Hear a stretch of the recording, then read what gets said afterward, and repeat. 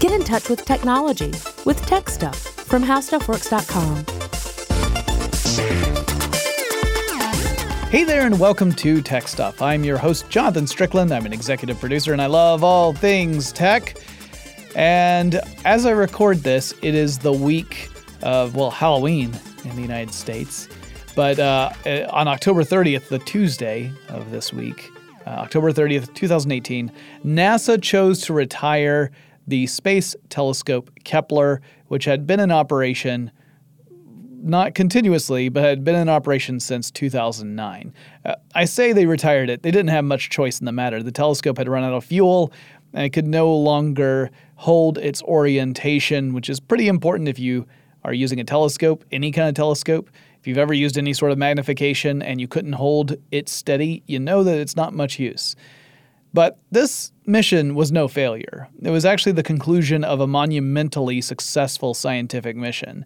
The Kepler team projected a nominal mission lifetime of 3 years, or maybe 3.5. The actual telescope was able to continue its original mission objectives for an additional year when it was first launched, and then stuff started breaking down, but I'm getting ahead of myself. So let's start with the question, what was Kepler's purpose? What was it built to do? The simple answer is that it was built to search the galaxy for the presence of exoplanets. In other words, planets outside of our own solar system. And that included looking for Earth-like planets. Scientists had very little information to go on to make conclusions about how many stars out there might have planets. Is it common? Is it infrequent? You can't really draw any other theories or make any more hypotheses until you get more information about how frequently planets are a thing out there. And that's before you get to the question of how many planets might be similar to Earth, or even more importantly in our grand scheme of things, how many of those planets might be in an orbit around their respective stars in what we would call the HZ, or habitable zone. So the habitable zone, it's pretty self-explanatory. It's the region surrounding a star in which water could exist in its liquid state if it were on a planet. So there's not a single range we can give to describe the habitable zone, right? I can't just tell you it's X many millions of miles away. And the reason for that is because there are different kinds of stars. So to determine the habitable zone of a star, first you have to ask yourself the question, is this star old enough that any planets that might be orbiting it would have been around long enough to have time necessary for life to develop? Because it would probably take billions of years. So you want to make sure that the solar system you're looking at is actually old enough for that to have been a possibility. On a similar note, the size of the star matters. Larger stars have shorter lifespans than smaller stars, generally speaking. That's because stars with greater mass will burn through their fuel more quickly than smaller stars. The process of fusion will be at a much greater rate for a large star than it is for a smaller star. So if you have a really big star, it may only live to be a few million years old before it collapses and explodes in a supernova. Now, I know a few million years, it's a long time for humans, but for stars, most stars, like the smaller ones, that's not long at all. A star the size of our sun could stick around for maybe 10 billion years. The sun, our sun, is currently around 4.6 billion years old. So we got a minute or two before it burns out. And honestly, before it would burn out, there would be other things going on that would be of immediate concern to us. But yeah, we got billions of years before that happens. So really big stars are not good candidates for finding planets that might have life on them just because they probably haven't been around long enough for life to develop. So small stars? Well, that gets tricky too. If a star is too small, the habitable zone overlaps a region wherein an orbiting planet would be in tidal lock with its star. So, tidal lock means the same side of the planet would always face the star and the opposite side would always face away from the star. So one side of the planet would always be bathed in starlight. The other side of the planet would always be dark. So the side facing the star would be too warm for liquid water to exist. Most likely, it would just be too hot. It would evaporate out and boil off. There's nothing out there to say that water is absolutely necessary for all kinds of life. We're going from a sample size of one planet that we know of that has life on it. So we're having to make a lot of assumptions here that could ultimately be wrong. But assuming water is necessary, very small stars and very big stars are not really good candidates for planets that may support life.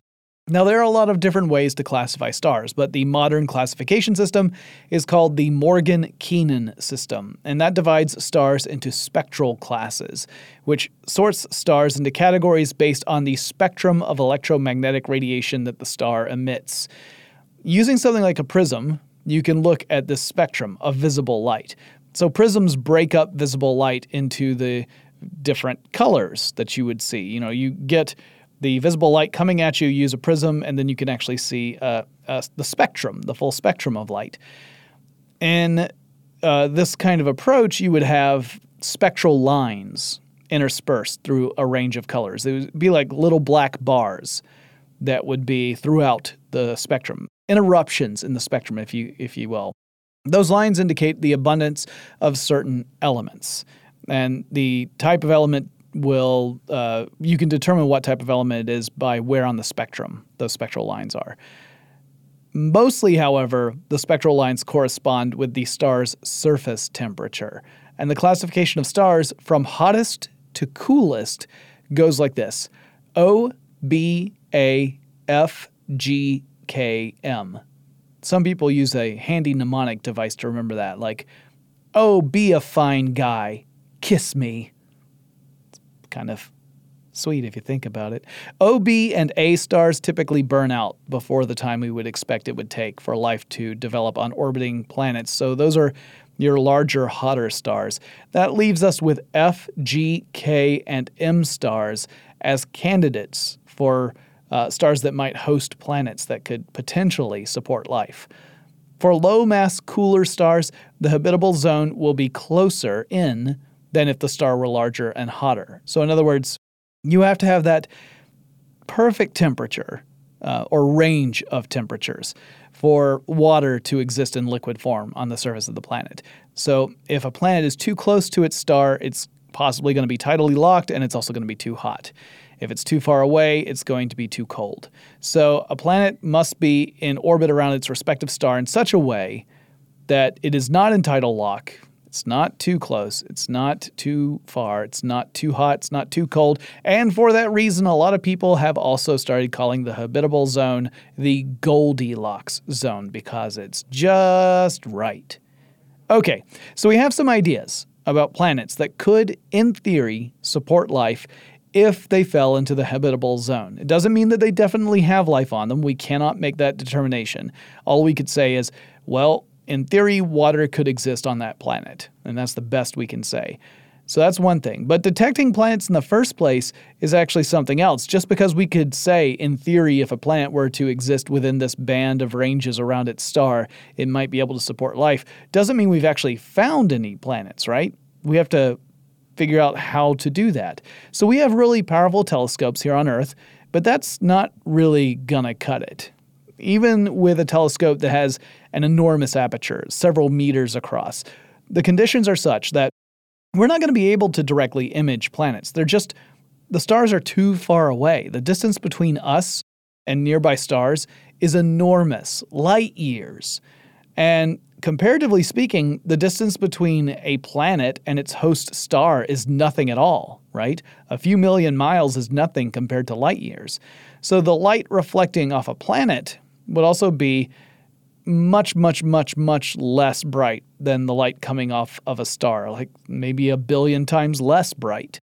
So if we're looking at a star of comparable size and brightness to our sun, then the planet that orbits it, it'll end up reflecting some light off of it, but it'll be a tiny fraction of the light that's coming from the sun. So our Earth-based telescopes would blur this light together due to diffraction, and we wouldn't really be able to tell the difference. We wouldn't be able to distinguish the planet from the star. So direct observation with Earth-based telescopes is a non-starter. However, we could look at indirect ways to observe the presence of a planet or to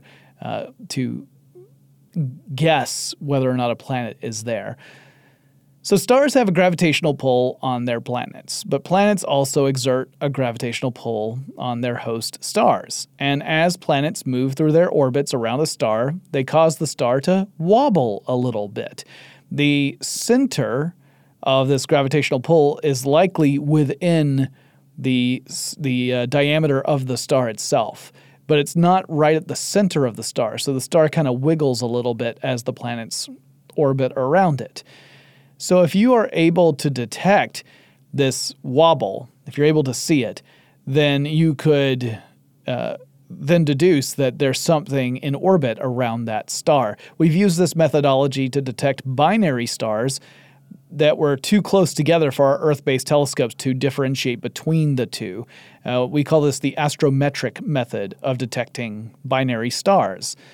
But planets are much smaller than stars. So the wobbles that are produced by planets are much smaller than would be produced by binary star systems. It is the oldest methodology for searching for exoplanets, but for many years no one could confirm that any wobbles they were seeing actually meant there were planets in orbit around those stars. That changed in the era of space telescopes. It changed in the era of more advanced telescopes in the 90s, but let's set that aside for now.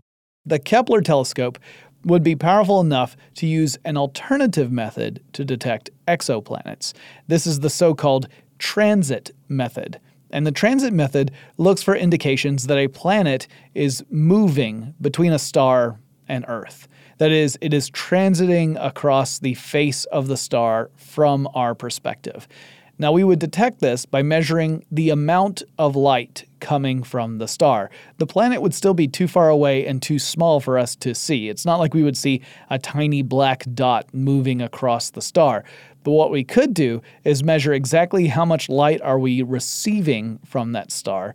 And if we notice that there was a dip in the intensity of that light, it would indicate that something had passed between the star and us, that something had blocked some of that light from getting at us.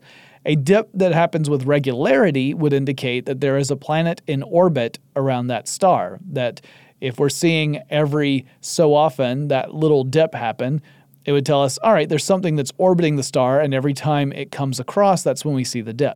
And that's why there's this gap between dips. If it's regular, that is. If it were irregular, we wouldn't necessarily know what the heck is going on, unless maybe it was multiple planets that were in orbit around the star. It would, however, require a very powerful and very precise telescope. Not only that, it would also require the planet's orbit around its star to be in an alignment so it would actually pass between the star and us. In other words, it would need to be at the right angle. So if the orbit was at a tilt from our perspective, if it were orbiting its star but in such a way that its pathway did not cross between us and the star, we wouldn't see any indication of it because the light wouldn't dim. The light would still be coming straight at us. So it requires a couple of different things for us to even pick it up. NASA started looking into the possibility of using the transit method to detect planets in the 1980s, and one early step was a workshop at the NASA Ames Research Center in high-precision photometry. Photometry is the science of the measurement of intensity of light. That's what I was talking about earlier about measuring how much light is coming to you. That's using photometry. That science has been around for a bit, and it's obvious that not everything that emits light does so at the same intensity, right? Some things are brighter than others. Some things are dimmer than others. Light isn't just on or off. There's a magnitude associated with it. Quantifying magnitude was really tricky. I have more to say about photometry and its history in just a second, but first let's take a quick break to thank our sponsor.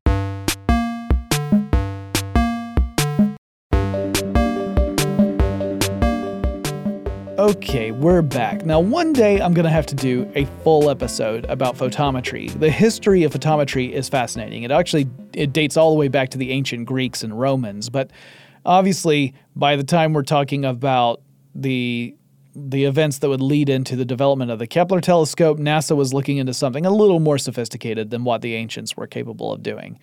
Now, during the 1984 workshop on photometry, the group had several goals they wanted to achieve. One was determine which astronomical problems would benefit by increased photometric precision. So we've got this technology. If we make it better, what could we use it to do? What would it be good for?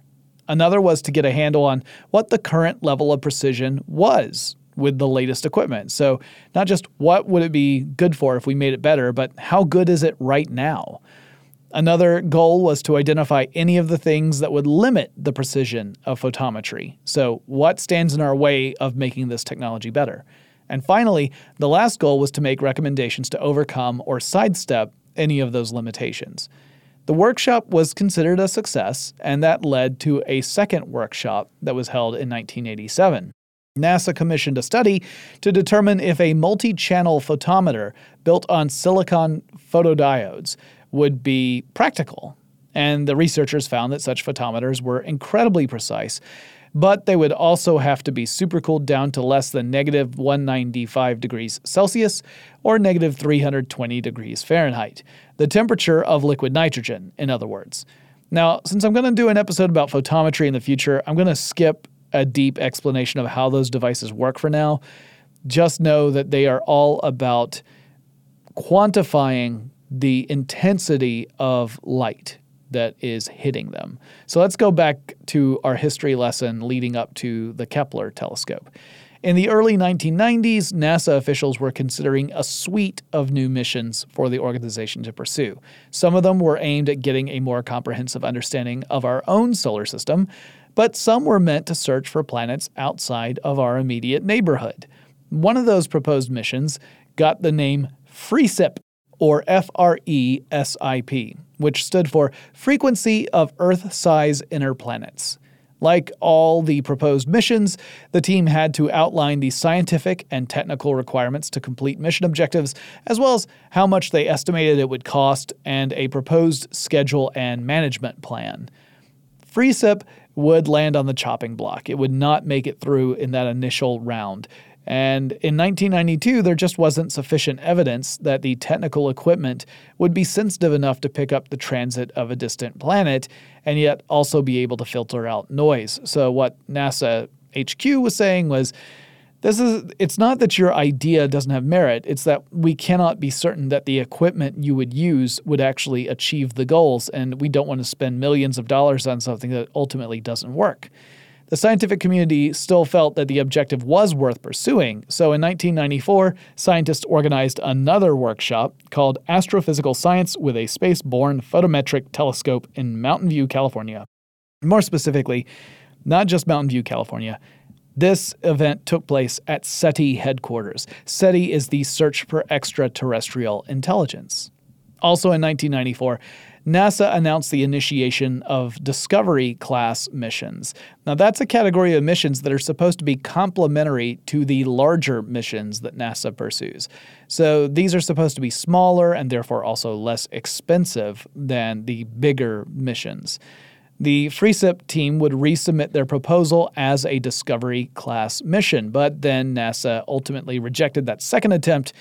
And the reason they gave was that they felt that the mission as described would be too expensive to qualify as a Discovery-class mission. In 1995, a team of scientists at the University of Geneva announced that they had discovered an exoplanet in the constellation Pegasus. This exoplanet got the designation 51 Pegasi b. The team had used the so-called wobble method, radial velocity method, to detect this planet, and that helped fuel interest in the search for more exoplanets. In 1996, the FRESIP team had yet another chance to propose a flight mission, and this time they made a really big adjustment to their proposal. Actually, they made two big adjustments.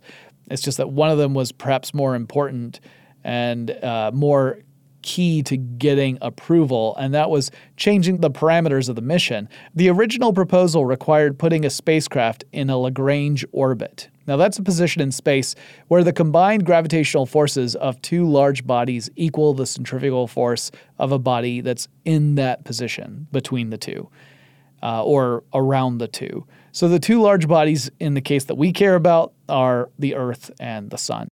So there are 5 Lagrange points that are in that vicinity around the Sun and Earth. They have designations that go from L1 up to L5. So L1 Lagrange orbit is at a point between Earth and the Sun. It's much closer to the Earth than the Sun because gravity depends upon mass and distance. And the Earth is much less massive than the Sun. So you need to get closer if you want to have all that stuff kind of balance out. L2 is actually located behind Earth with respect to the Sun. So in an orbit that's further out from the Sun than Earth is. L3 is actually on the opposite side of the Sun from where the Earth is. L4 and L5 are in effect at an orbit 60 degrees ahead and 60 degrees behind the Earth, respectively, in its orbit. Now, a satellite at L1 would have an unobstructed view of the Sun, and that's why we've put the Solar and Heliospheric Observatory there. A satellite at L2 would have a view of deep space, and it would be shaded from the Sun because it would be in the shadow of Earth. That's where the James Webb Space Telescope will eventually be. These orbits require a lot of adjustments to keep a satellite stable, otherwise they would drift out of orbit and move into a collision course with a celestial body like the Sun, for example. Moving a telescope into one of those orbits and keeping it there would have required a lot more fuel and thus added expense to the mission. So this new proposal for what was originally called FREESIP suggested putting the telescope in a normal solar orbit rather than a Lagrange orbit. And that brought the cost down significantly. And the mission also got a new name. This was the second big change. And that new name was Kepler, after Johannes Kepler, the 17th century German astronomer. The mission still did not get greenlit at that time, however. Then in 1998, they tried again, and they got turned down again. The team were told they needed to demonstrate the photometry system they had in mind would actually be sufficient to pick up the transit of a planet across its star.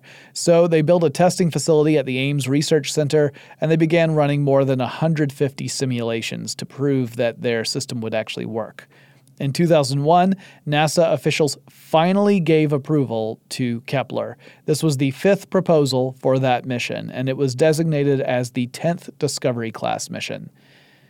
For nearly a decade, engineers and scientists got to work building the actual telescope. I'll talk more about how it worked in just a moment. But the telescope launched on March 6, 2009. It was on top of a 3-stage Delta II rocket. That's what was used as the launch vehicle. And more than a month would go by once it reached its orbit before it would take the first image of a small patch of sky. It was a small patch of sky which was occupied by part of the constellation Cygnus, the Swan, and Lyra, or Lyre, also known as the Harp. There's a term for this moment when a space telescope like this sends back its first image, and it's called first light, which I think is kind of cool. Also, it had the equivalent of a lens cap.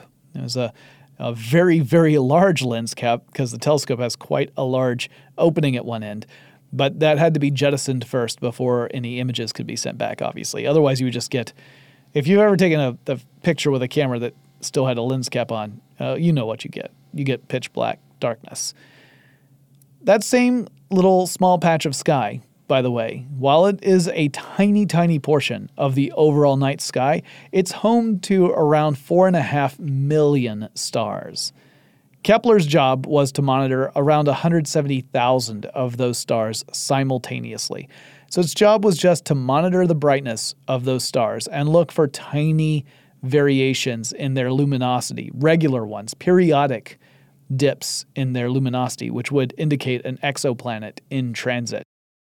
On January 4th, 2010, the Kepler team announced that the telescope had detected 5 planets. They had gone through the data, and they had found enough convincing data to say that in those 5 cases, there certainly appeared to be planets in orbit around their respective stars. And they had exciting names like Kepler 4b, Kepler 5b, Kepler 6b, Kepler 7b, and Kepler 8b. They fell into a class of planets called hot Jupiters.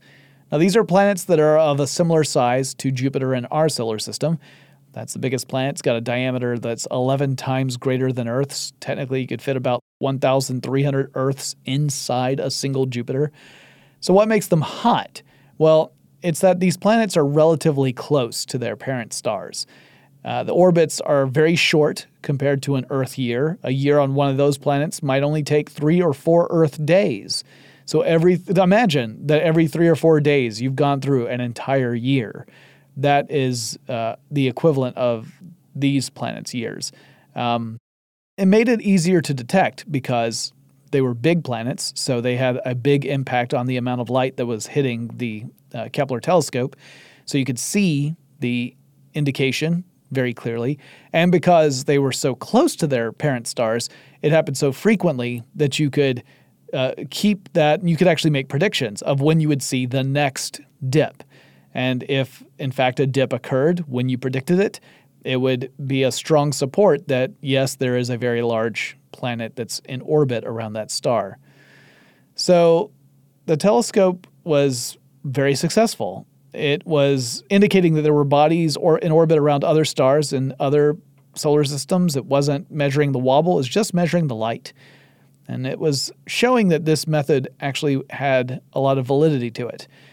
Now, in our next segment, I will go into a little bit about how Kepler actually worked and what else it discovered in its lifetime out in space. But first, let's take a quick break to thank our sponsor.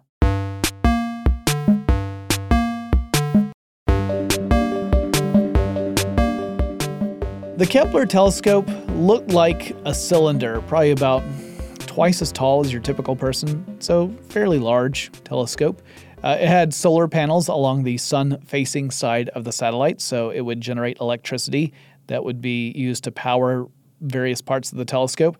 It also had an angled opening. It was essentially a sunshade that would block the sun's light from interfering with the light the telescope was trying to pick up from distant stars. You didn't want to have interference there. Otherwise, the sensors inside the telescope would just be registering the sun rather than the stars it was looking for.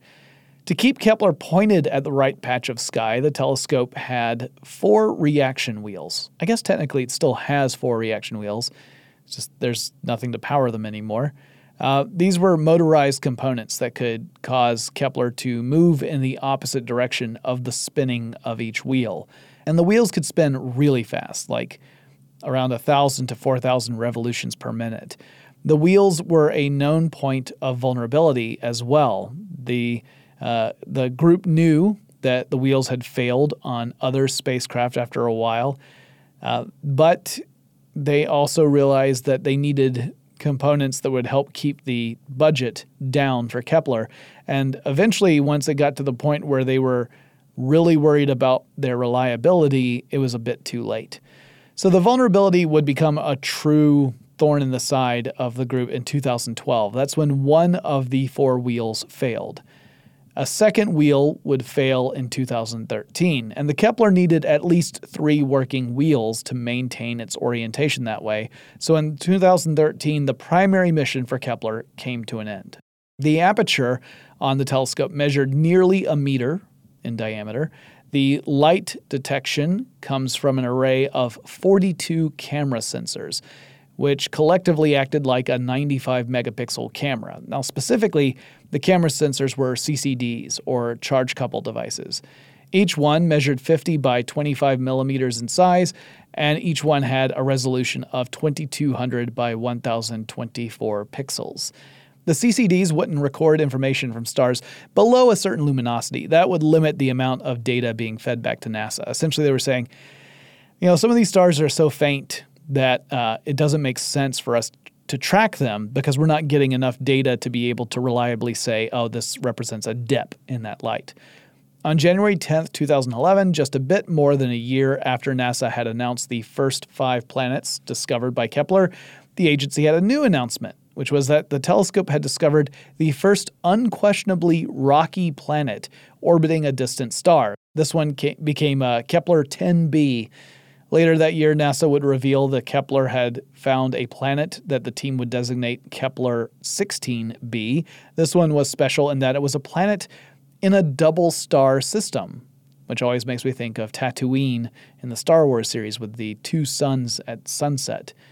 And at the tail end of 2011, NASA announced Kepler 22b. That was the first planet to be found in the habitable zone around its respective star.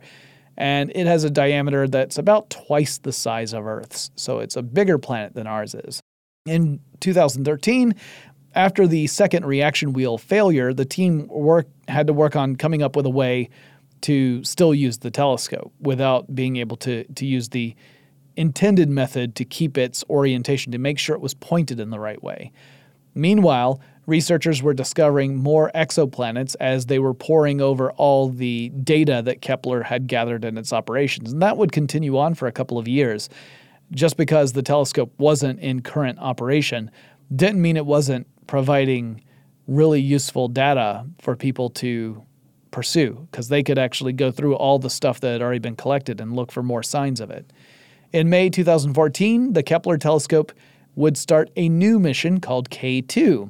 In this mission, the team would rely upon sunlight, which actually does exert pressure. That's actually the working principle behind things like solar sails. And they used the sunlight to help keep the Kepler pointed in the right direction. Now, that would mean the telescope would have to look at around 4 different sections of sky every year.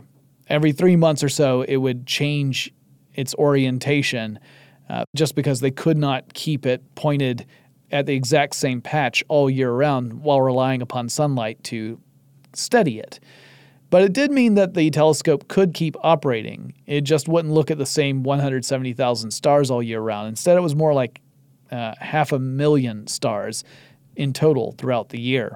But then keep in mind, if you're looking at different patches of stars every 3 months or so, if it's not timed out the same way as a planet transiting its own parent star, you don't get any more data from that, right? It may be that you look away just as something interesting happens, which is the story of my life. I should just title my autobiography, I Wasn't Looking.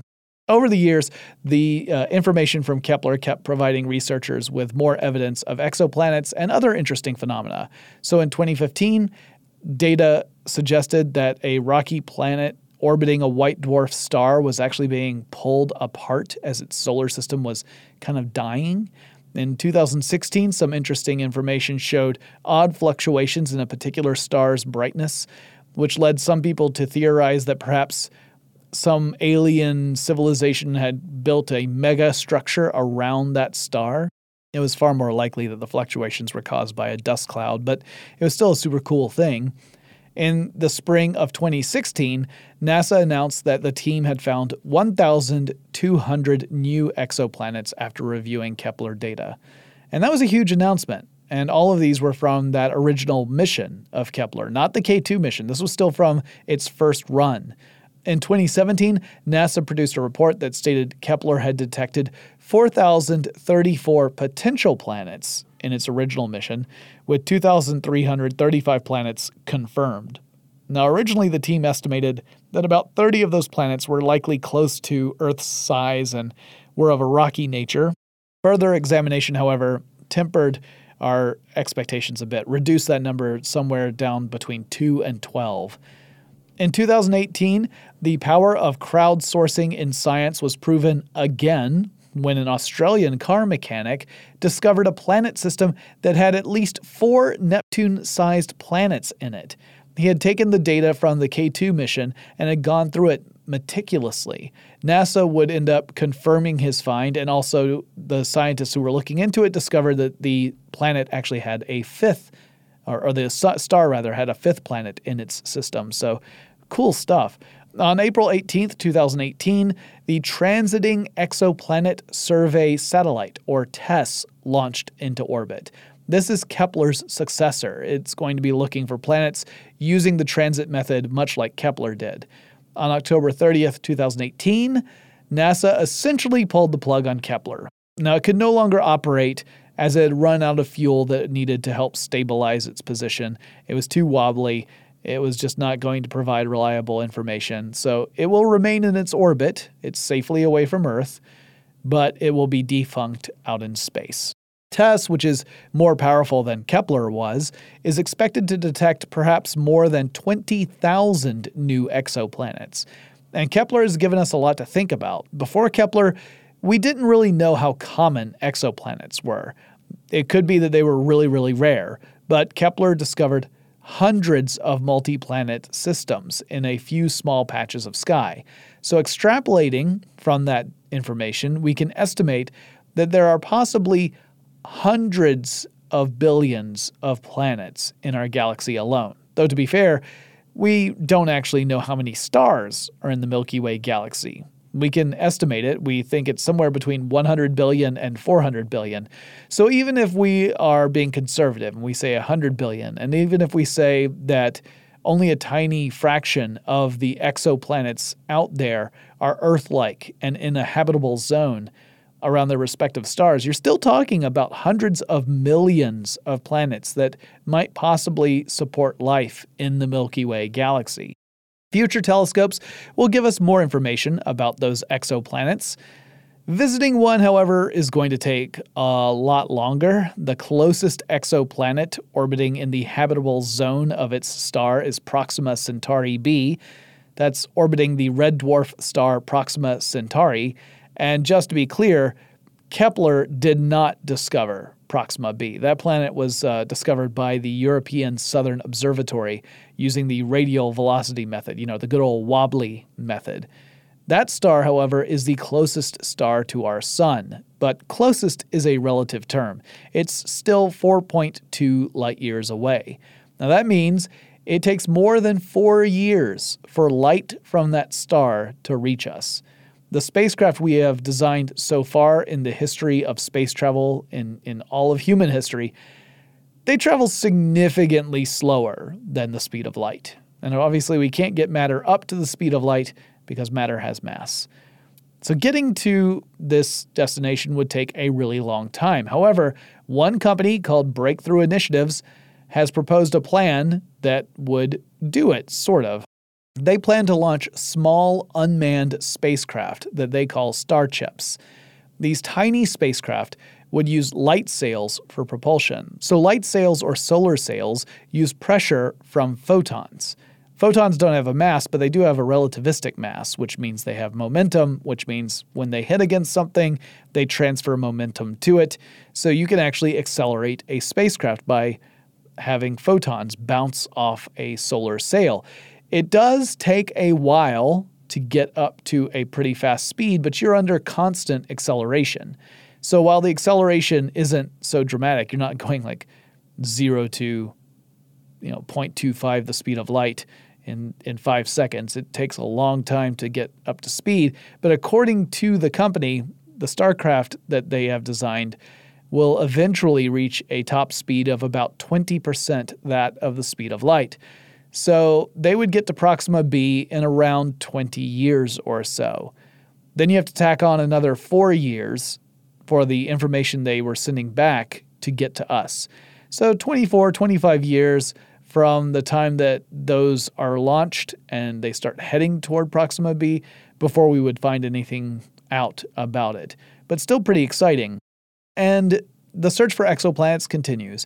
Kepler is done, but it has served us well. It has given us a lot more information and told us that planets are way more plentiful than we might have hoped. Whether or not planets in the habitable zone are more plentiful, that still remains to be seen. We're going to have to really do a careful study with using multiple lines of inquiry to make that determination. But it's really exciting stuff. I hope you guys enjoyed this episode. If you have any suggestions for me, any questions, anything like that, you can go on over to techstuffpodcast.com. That's the website for the series. You can learn more about the show there, and you can find the ways to contact me. Don't forget to go to tpublic.com/techstuff. That's where you'll find all of our merchandise. Make sure you check that out. We're going to have some new designs in there real soon, so check back. See if there's anything that catches your fancy. Maybe there's something you want as a stocking stuffer for the holidays. Every purchase you make goes to help the show. We greatly appreciate it. And I will talk to you again really soon.